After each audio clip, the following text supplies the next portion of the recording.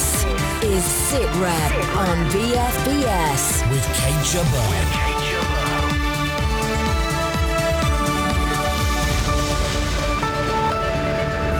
Financial help for the future of Afghanistan, but will NATO countries be happy to foot the bill? I think there'll be enormous reluctance, Western governments, parliaments, political parties, to fund a continuing civil war, essentially. British and French forces are working closer than ever before on Exercise Joint Warrior, and 30 years on, we hear an untold tale from the Falklands War.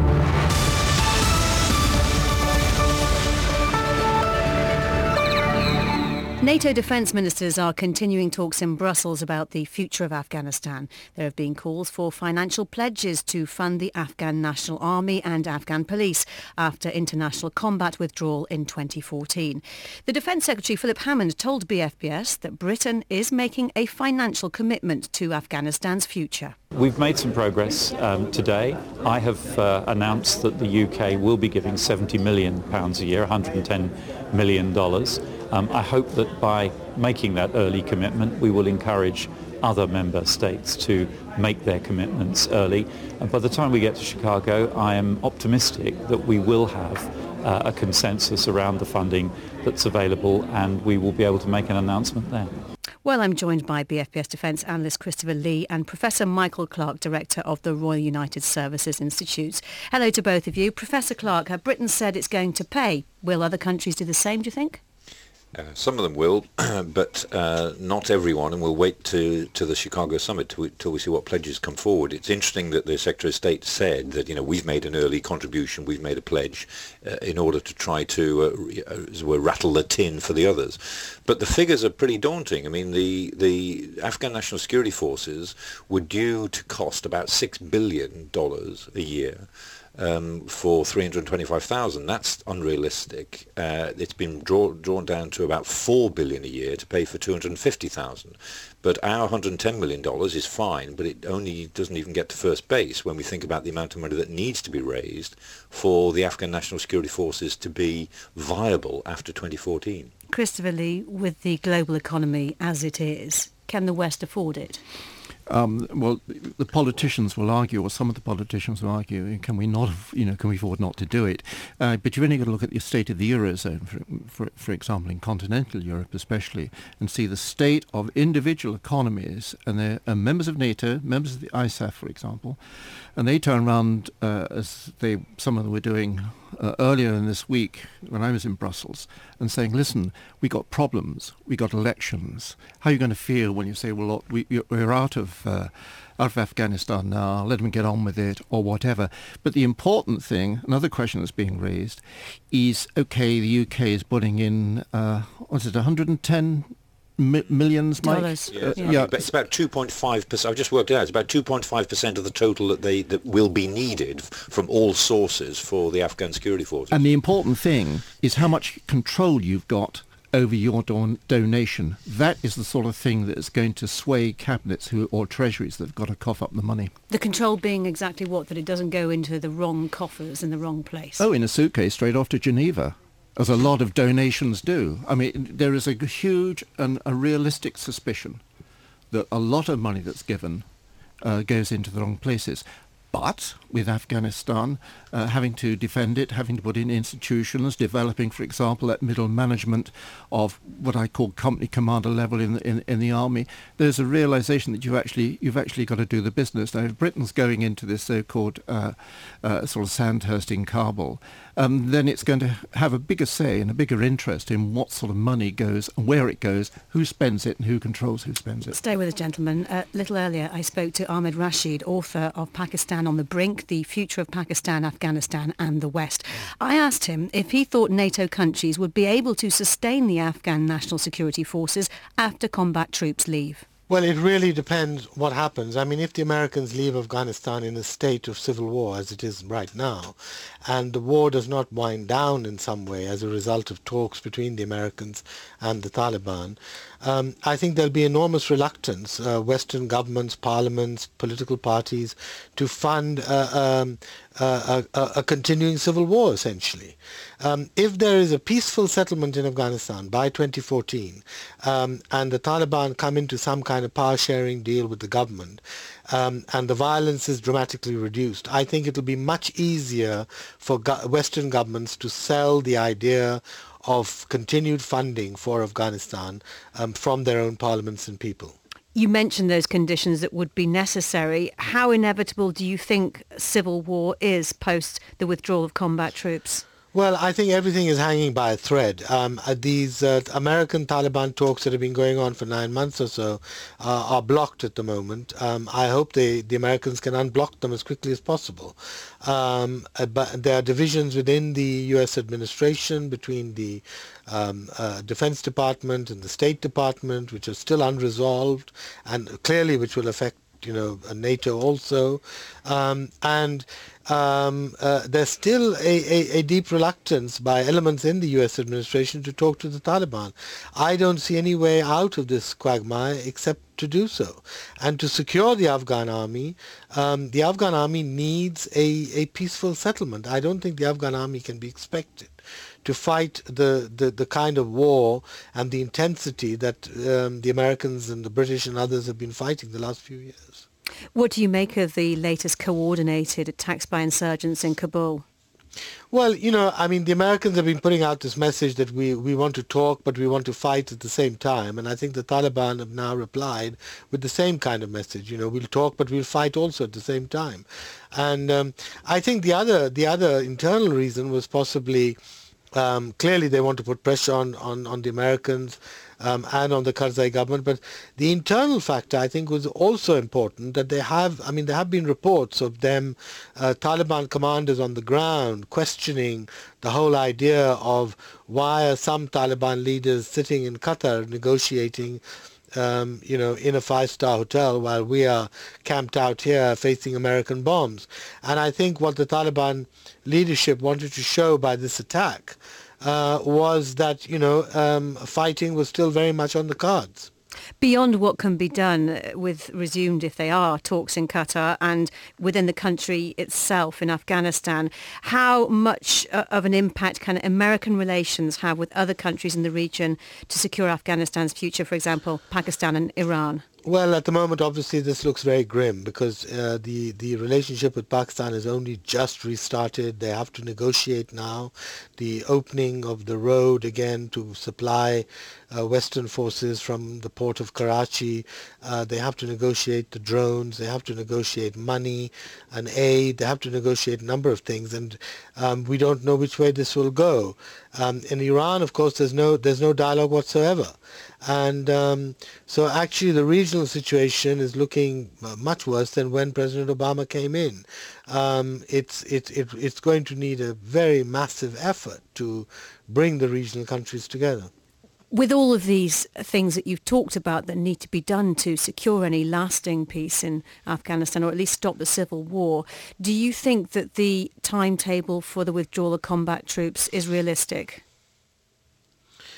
Well, the problem with this timetable is that it's being set not by the military needs on the ground and the political needs on the ground, equally important, but they're being set in an arbitrary fashion by what the election cycle says or what certain governments want at home.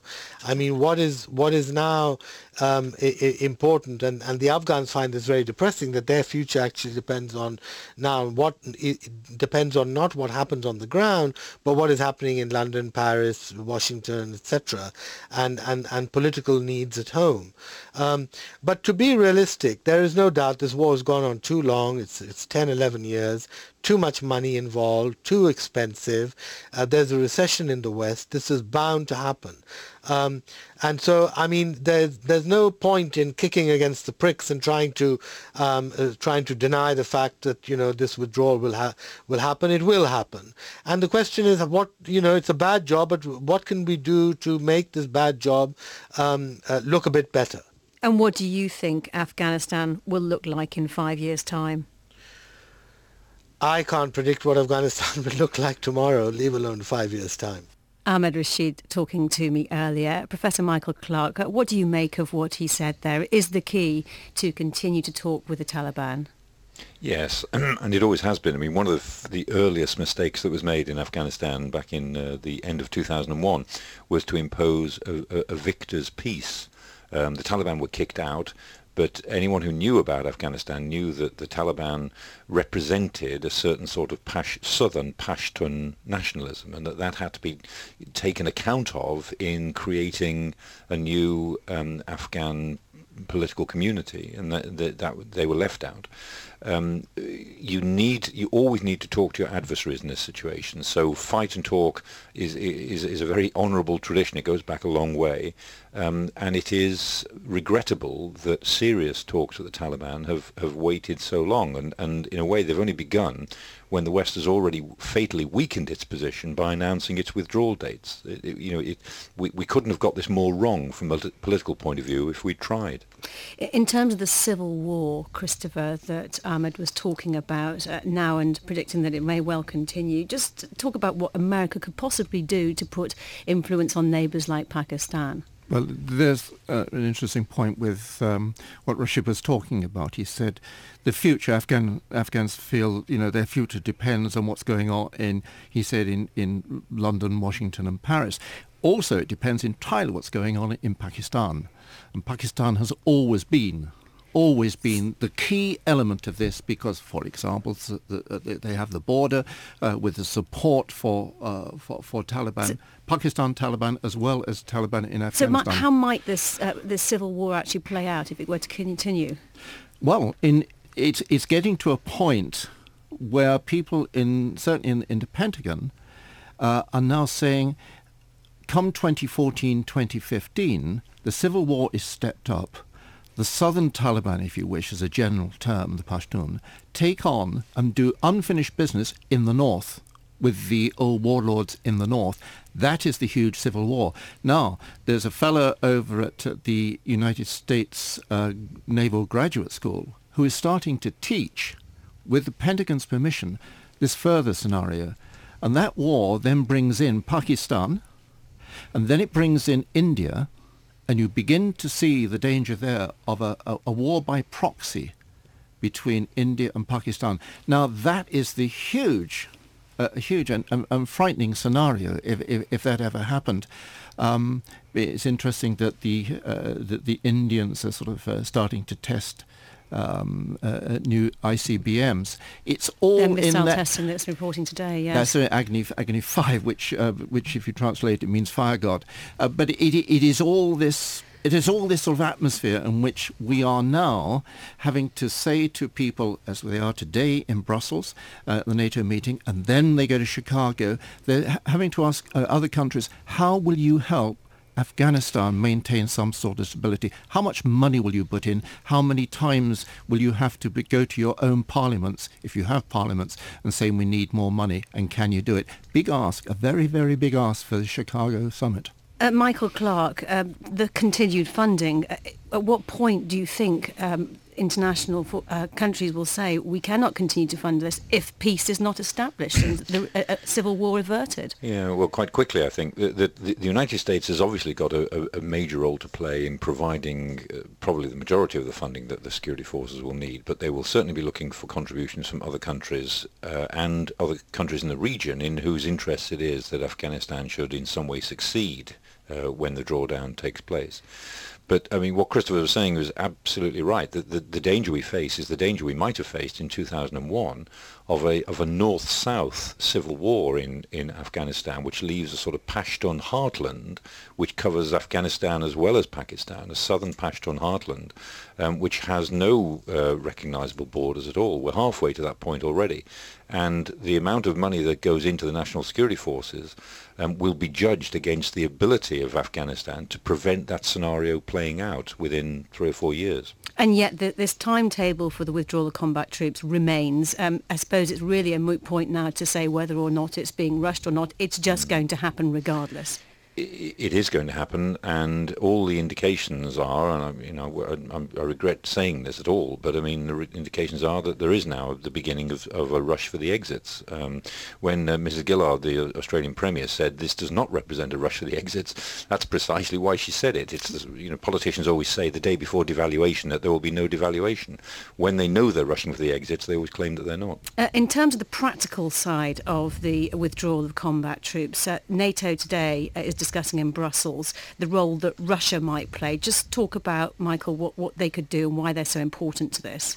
Well, the Russians are very important because of the transport and logistics lines into Afghanistan, but also the Russians understand Afghanistan for all sorts of interesting reasons, but their cooperation has always been more important in Afghanistan than we've generally speaking acknowledged, and the press doesn't spend a lot of time thinking about this. But I mean, as the withdrawal takes place, which will be a dangerous time, it will provoke battles because the Taliban and other warlord groups will want to make it appear that they have thrown NATO countries out, not that NATO countries have decided to leave. And so the things will get more dangerous as the withdrawal gets closer. And for that, Russian corridors and practical logistical help will turn out to be quite important. Christopher? One quick thing on Russia. In December 1979, 19th of December, they invaded Afghanistan. They did do because they were frightened of what the Muslim uprisings could do in their own border areas. Russia is still frightened of what could happen when the withdrawal takes place. So it's not just a high Moscow-Washington political scene. It is a very real fear where the Russian generals say, you know what happened last time? We got chased out after 10 years. Well, now let's hear from our reporter in Camp Bastion, James Hurst. James, this week you've been to see an Afghan local police checkpoint in Nawaz-e-Sarraj. Tell us some more about that. Yeah, this is a new checkpoint in an area of Helmand that isn't yet in the transition process. You know, we've seen Lashkar, we've seen Nad Ali go into transition, and large parts of those have now completed transition. Nawaz-e-Sarraj South, very rural. What's interesting about this, because there have been plenty of Afghan police checkpoints that have been built, is that what's happened is a British checkpoint just down the road has been closed down. They're opening up this new checkpoint. It will be the Afghan local police who run that. The Brits will partner them for a while. But actually, in this area, there was a real drop-off of violence just after Christmas. Now, it could well have been something to do with the weather as much as anything else. The British forces, the ISAF forces there say, they have also fought hard against the insurgents. But this drop-off has given them the space to build up these local security forces. And certainly in this area, a very rural rather than urban area, they're seeing those local forces providing local intelligence and also a connection with those local people as the kind of the key step forward. The bottom end of the Afghan national security forces that we're talking about paying for in the future, but actually potentially providing a vital link. They think that's part of what has kept the insurgents away. Can you tell us a bit more about the Afghan local police? Because we hear a lot about the Afghan national police, but not so much about the local force. Yeah, I mean, you don't hear the phrase Afghan National Police here much anymore. You hear Afghan Uniform Police, but essentially they are a more professionalised, almost paramilitary force. They're a fighting force. They are trained up, to be a fighting force. The Afghan local police, they carry weapons, but, I've heard people describe them as a ragtag bunch or even frankly, a professionalised neighbourhood watch. Local elders are involved in vetting, but despite this kind of fairly ragtag image, I'm speaking to the CEO of Five Rifles yesterday and said, well, have we got an army handing over to a professionalised neighbourhood watch? And he said, well, actually, if we have, is that a bad thing? These people don't have to be Chuck Norris because they understand the people, and actually the people understand them. And the key thing, as I say, is it comes back to bringing in that intelligence, that information, which ISAF provides from high technology, from eyes in the sky, but those eyes in the sky aren't going to be there after 2014. Michael Clark, a professional neighbourhood watch, is that where the future investment should be going, do you think, to those kind of local police units? Yes. I mean, the Afghan National Police, as James said, it has a very bad reputation historically with the Afghans, and their training hasn't really come to much in the last few years. And I think it's clear that a more muscular sort of gendarmerie is what we're talking about, is probably what Afghanistan needs. And although that would raise all sorts of questions in Western societies and Afghan society, it is acceptable and it is accepted. I mean, people, when these surveys are conducted in Afghanistan on a pretty regular basis, people always say they really want some security ahead of most of the other things that they also want, ahead of infrastructure and development. It's this sense of insecurity. It doesn't affect most people in Afghanistan, but it affects the people who matter in the southern provinces. Michael Clark, stay with us, and James Hurst in Camp Bastion, thank you very much. SITREP with Kate Jabbar. Still to come, we hear an untold story from a Falklands veteran, how he landed on an Argentinian ship and got a free cup of coffee. VFBS SITREP. So, what progress is Britain making in building closer military links with France? It's now 18 months since David Cameron signed a treaty with the French President Nicolas Sarkozy, which aims to do just that. This week, Exercise Joint Warrior got underway in Scotland, involving the Royal Navy, the Army and the RAF alongside other NATO allies. And though it happens every 2 years, this year's seems to cement the relationship with France. Tim Cooper reports. In the heather of a Scottish hillside high above Stranraer, local media photographed 16 Air Assault Brigade personnel staking out the DZ drop zone. Gentlemen, could you walk that way so you're in shot? The C-130 flying, releasing 20 paratroopers from each side of the fuselage via its rear door. Kit dangling below, they descend quickly to the ground. For 16 Air Assault Brigade, this parachute insertion returns them to their core business, Op Herrick being their primary focus since their first deployment to Afghanistan in 2006. Captain Colin Wood, the brigade's intelligence officer. Afghanistan absolutely has been fulfilling and professionally very, very rewarding. But I think that Brigade will be pleased to get back to their bread and butter role with the parachuting, which you've seen going this morning with 120 paratroopers from 3 para. So great news for the Brigade and a great opportunity to exercise. 16 Air Assault Brigade section of Joint Warrior operates around MOD West Frew near Stranraer. The exercise is based on a dispute between fictional countries and a NATO-style operation to bring stability to the region. A jigsaw of interlinked exercises like this are taking place across Scotland, in the air, on land and at sea.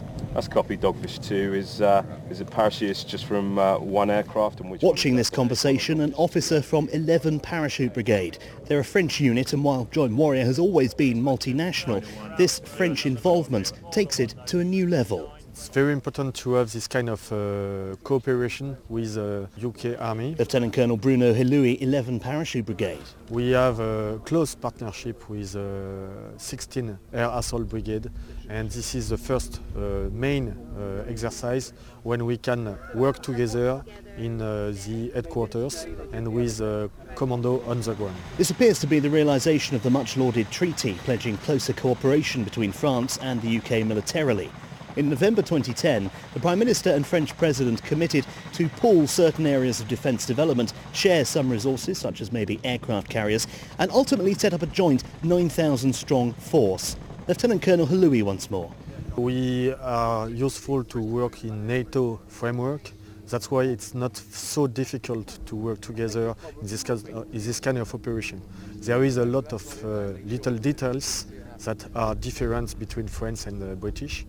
But with this kind of exercise, we can find the way to work together. A French C-160 lands at West Frew, depositing British 16 Air Assault Brigade troops. Partnership in action. Deputy CO of the brigade, Colonel Jacko Jackson. I mean, we are the focus for the moment as regards the land forces of developing that French-UK roadmap, which has got high-level political and defence support behind it. So, yeah, taking that on with our partners, the 11th French Para Brigade, is a critical part of what we're about. Joint Warrior continues, but this small phase of it in isolated southern Scotland has been hailed as a key waypoint for the UK and France in developing genuine interoperability. That was Tim Cooper reporting. Professor Michael Clark, how many of these kinds of exercises are there, and what kind of progress has been made in cooperating with the French? there's quite a bit of progress at the exercise level. I mean, these are not difficult to set up because professionals at the operational level can always link together. So we heard there, we have a Hercules C-130, and the French came in with a C-160, which is like a cut-down Hercules with British paratroopers on board. Absolutely fine. That's easy. The thing about the Anglo-French relationship now, following the Treaty of 2010, which was very ambitiously worded, is that it's hard to find new capabilities which are in place or likely to be in place in the next 5 years that wouldn't already have existed. At the higher level, we say, well, what difference is this treaty really making? Of course, it's useful if they exercise together, and they're doing this in fairly small groups at low levels. But is there anything that will make a fundamental difference to either of our forces out of this treaty? And with the possible exception of some real cooperation in the nuclear field, funnily enough, there isn't very much in the conventional field that you can point to that this treaty is really generating. And Christopher, what difference could a new French president make to all of this? To this bit, no, because the crucial thing would be that might add on to that is that you actually need a permanent joint command. But on Sunday is the first round of the French presidential elections. If Mr. Sarkozy doesn't make it from there to the next stage, which is May the 2nd, there'll be a whole different mindset in France. That mindset in France is taken into NATO councils, is taken into the EU councils. And so attitudes to joint cooperation, what President Obama calls the cooperation of the willing, or the coalition of the willing, can start to change, because what the French are voting on Sunday, and it looks as if Sarkozy could lose because he could be 16 points adrift. What they're voting on is what Bill Clinton voted on. It's the economy, stupid. It's not Afghanistan. This is BFBS SITREP. Unusual tales from the Falklands War emerged for the first time this week at a reunion of veterans at RNAS Yeovilton. Among them, that of Rick Fox, who was, as a 23-year-old pilot with 845 Squadron, was given a week's notice to head to the South Atlantic. He told our reporter Charlotte Cross what happened when he was given orders to fly a team onto an Argentine hospital ship suspected of running ammunition into Port Stanley. We were asked to go and land on, I think it was either Fearless or Intrepid, for a briefing, which we received. And we were told there was an Argentinian ship that they thought might be running ammunition into Stanley. It was under a Red Cross marking as a hospital ship called the Bahia Paraiso. So we loaded up a team that could investigate the ship once they got on board, have a look at what's going on. Some Marines, and then we flew off as a single aircraft, heading sort of southeast past Goose Green and some islands out to the south of the Falklands, searching for the ship. So we were a single aircraft, very low level, and it was where it was briefed to be. We approached alongside and they started to march us onto the back, so we decided to land on. They offered us coffee. The team did its inspection, and then we departed. So it was an interesting experience. It's quite strange though, isn't it? Sort of mingling with the enemy in the middle of a war. It was a bizarre experience, but to be honest, they were very accommodating. The coffee was good. I think there was an interest in both sides, if you see what I mean. But yeah, we were sort of semi-nervous.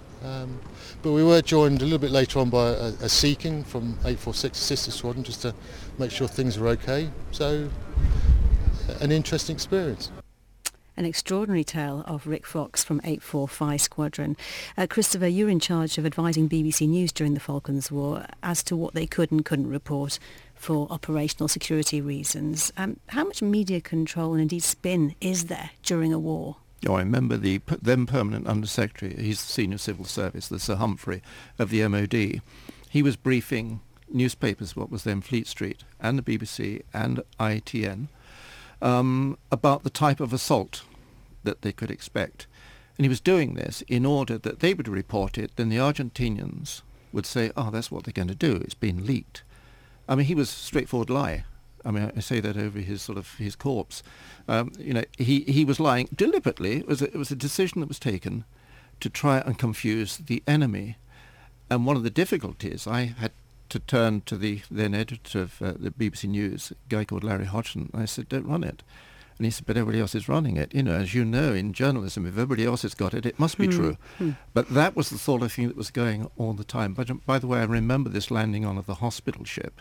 And one of the backroom discussions that we had was the status of a hospital ship. And can it be used for anything else but as a hospital ship? And how do you know, what do you suspect? And what is your intelligence pictures, your intelligence analysts tell you about what else you can see on the main decks, for example, that may mean it's being used for something else. That took 2 days to sort out. Let's have a look ahead now to next week. Briefly, Professor Michael Clarke, just tell us what you got on your agenda at RUSI next week. Oh, lots of things, but on the defence side, we're looking obviously at the carrier issue, because at some point the Prime Minister is going to have to make an announcement that he's reversing the decision that the government took in 2010 on the aircraft to put on the carriers and going for the F-35B variant. That's almost certain. We're looking at the fact that the MOD is completely clammed up at the moment because of the May elections. I think Downing Street won't allow MOD to do anything until after the elections. And there we must leave it. Professor Michael Clarke, thank you for your time. Christopher Lee, thank you for yours as well. We'll be back the same time next week. Thanks for listening to SITREP. Bye-bye for now.